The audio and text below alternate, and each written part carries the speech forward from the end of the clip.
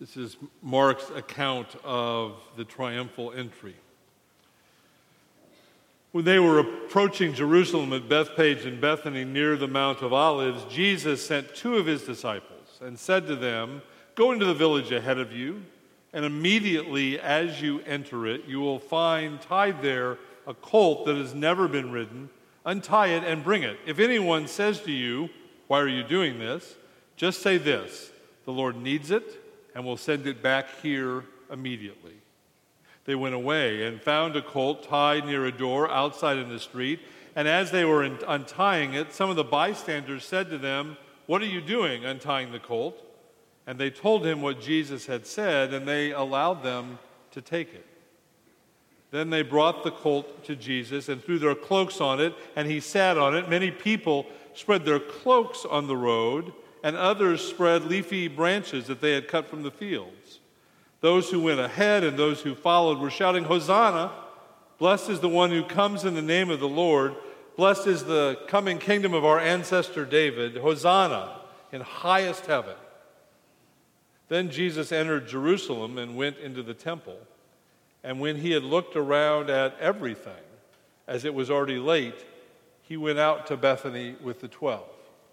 The word of the Lord. What did Jesus see just then?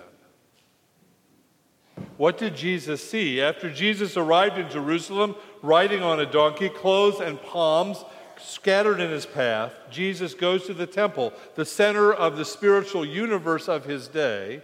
And Mark says, and when Jesus had looked around at everything, as it was already late, he departed.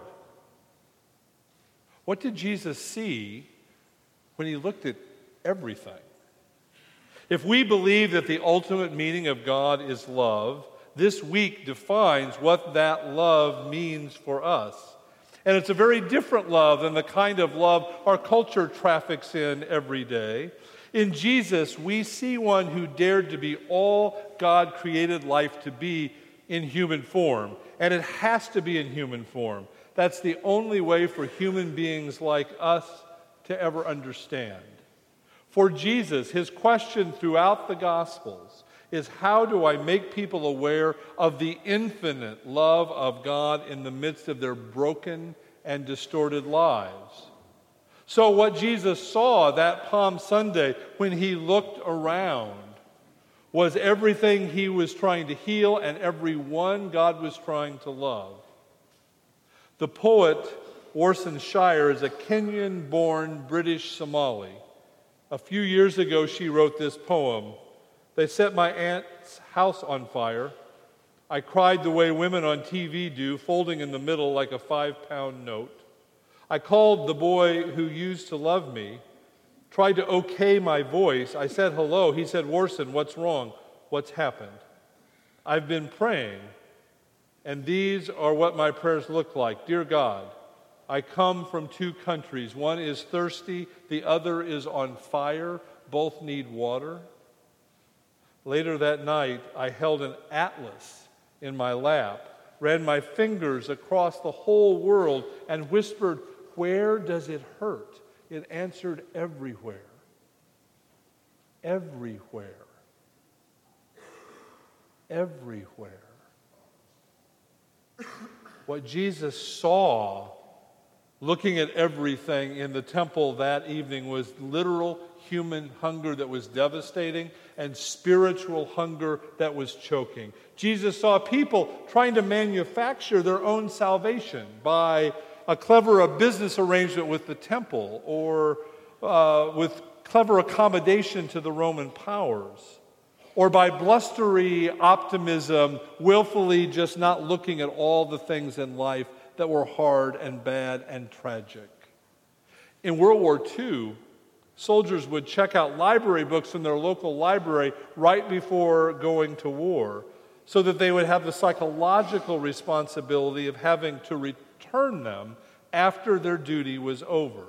They sought to escape the reality that they might die by thinking that they had to return the library book by a certain date. None of us here would critique that as a psychological trick. You do what you have to get by. What Jesus saw was that just getting by ultimately comes up short of God's intention for us. What Jesus saw at the end of that parade was everything. Everything the world was, everything that people needed, and everything that God had promised.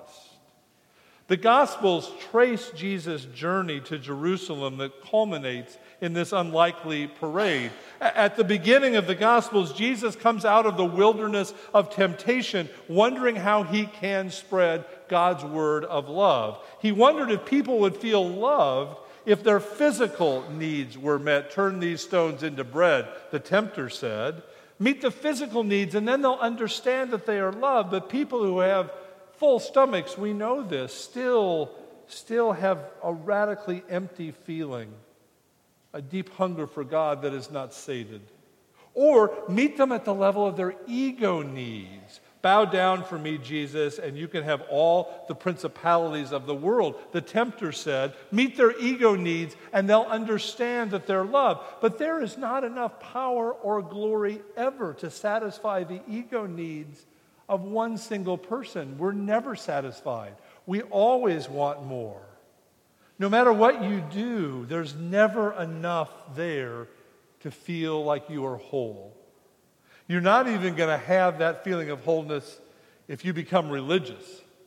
Cast yourself down off the pinnacle of the temple, for God will send angels to catch you, the tempter said, and everybody will see you have a special relationship with God. More evil has been done in the name of a special relationship with God than almost anything else. Being religious is not necessarily a step forward.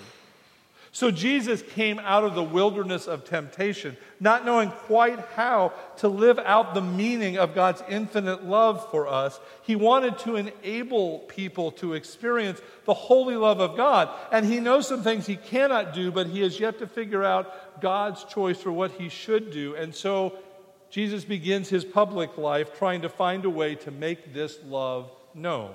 And the first thing he does is talk about it, to tell people about the love of God. And so Jesus teaches and he tells parables. He tells people that the love of God overcomes the barrier of human prejudice against those hated outsider, foreigner Samaritans and to anybody else we would seek to exclude. He tells that the love of God is like a parent who has two children, and both children go their wayward ways, and yet the parent embraces them in love. And Jesus hopes that if people hear him talk about the love of God, they will respond.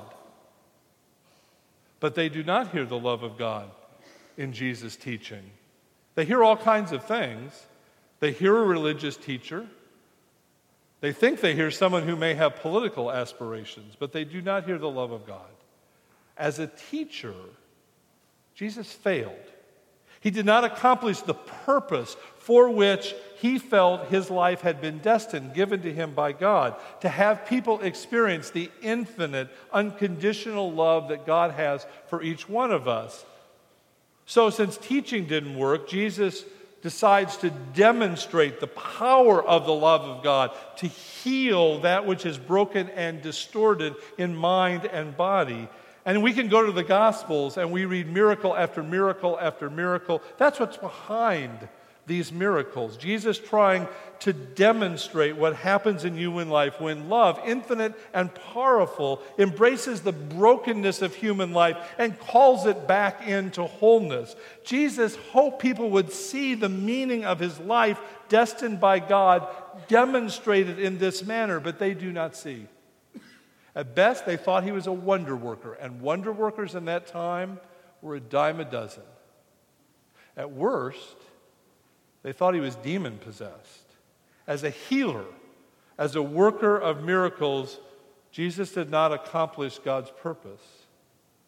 So teaching didn't do it, and wonders didn't do it, so Jesus turns away from the crowd and concentrates on his chosen band of disciples. And in every gospel, we get this section where Jesus is giving a crash course to his disciples about the meaning of life and the reality of God's love. He wanted to live with them and share their life so deeply that they would have some sense of the love of God for them, some sense of the power of God to call them to life and to love and to wholeness. And Jesus concentrates on them during the whole course of the remaining days of his ministry, and he failed. They kept arguing about who is the greatest and who should sit where. They failed to understand, and finally, when the chips were down, one of them betrayed him, one of them denied him, and the rest of them forsook him and fled.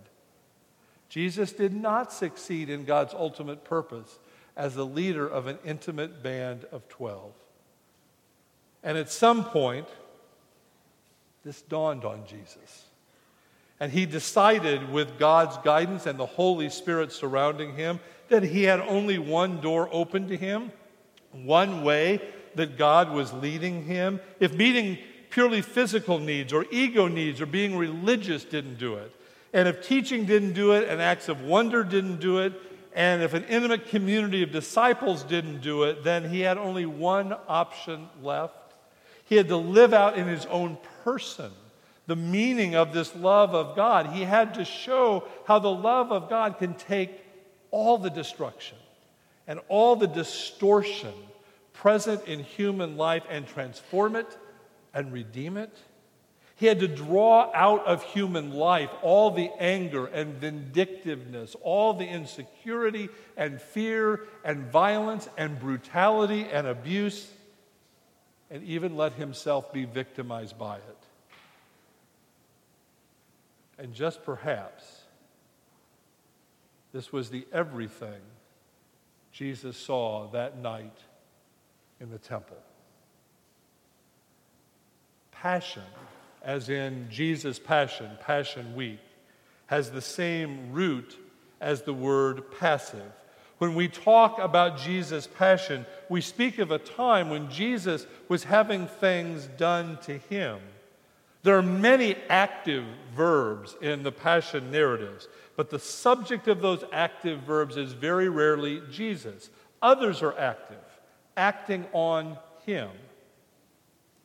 And so, still perfectly obedient to God, Jesus walks toward his destiny. And when he is betrayed, the love of God responds by loving the betrayer. And when he is denied, the love of God responds by loving the denier. And when he is abandoned, the love of God responds by loving those who are abandoning him. And when he is beaten and crucified, the love of God responds by loving those who have beaten him and loving those who have crucified him. Dag Hammarskjöld was Secretary General of the United Nations 60 years ago. He died tragically in a plane crash while on a peace mission in Africa. He was a Christian, but that wasn't well known at the time. His personal journal notes were published after his death in a book entitled Markings. In it, he addresses this day in Jesus' life, a young man adamant in his committed life, alone as he confronted his final destiny. If God required anything from him, he would not fail. Only recently, he thought, he had begun to see more clearly and to realize that the road of possibility might lead to the cross. He knew, though, that he had to follow it, still uncertain as to whether he was indeed the one who shall bring it to pass, but certain that the answer could only be learned by following the road to the end. A young man, adamant in his commitment, who walks the road of possibility to the end without self-pity or demand for sympathy, fulfilling the destiny God had given to him. When we look at a portrait of Jesus on the cross, we see a portrait of a whole person, fully alive as he dies. Jesus, in that moment, is so whole and so free as God's beloved child that he spends his last moments on the cross living as if he had lived his whole life, giving away his love as he gave away his life. And so to the soldiers who've nailed him to the cross, he offers a word of forgiveness. Father, forgive them. They don't know what they're doing.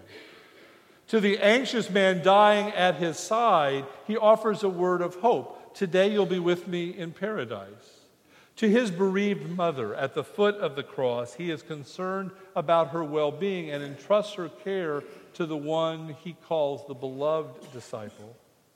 As the angry crowd screams for his blood and taunts him, he responds with the dignity of pouring his life and his love out on them. Jesus hopes that people will be able to look at the cross and see the depth of the love of God present here. A love that loves you no matter who you are, what you have done, even if you betray or deny and kill the love of God. Even then, the love of God responds by loving you. And Jesus dies. And the whole world stands in wonder at that moment. Because if someone does not see in the cross of Christ the meaning of love of God lived out in human history, then Jesus would have failed. And living out that love would have failed as dramatically as his teaching failed and his healing failed and his life with an intimate band of 12 failed. And the whole world awaits that verdict.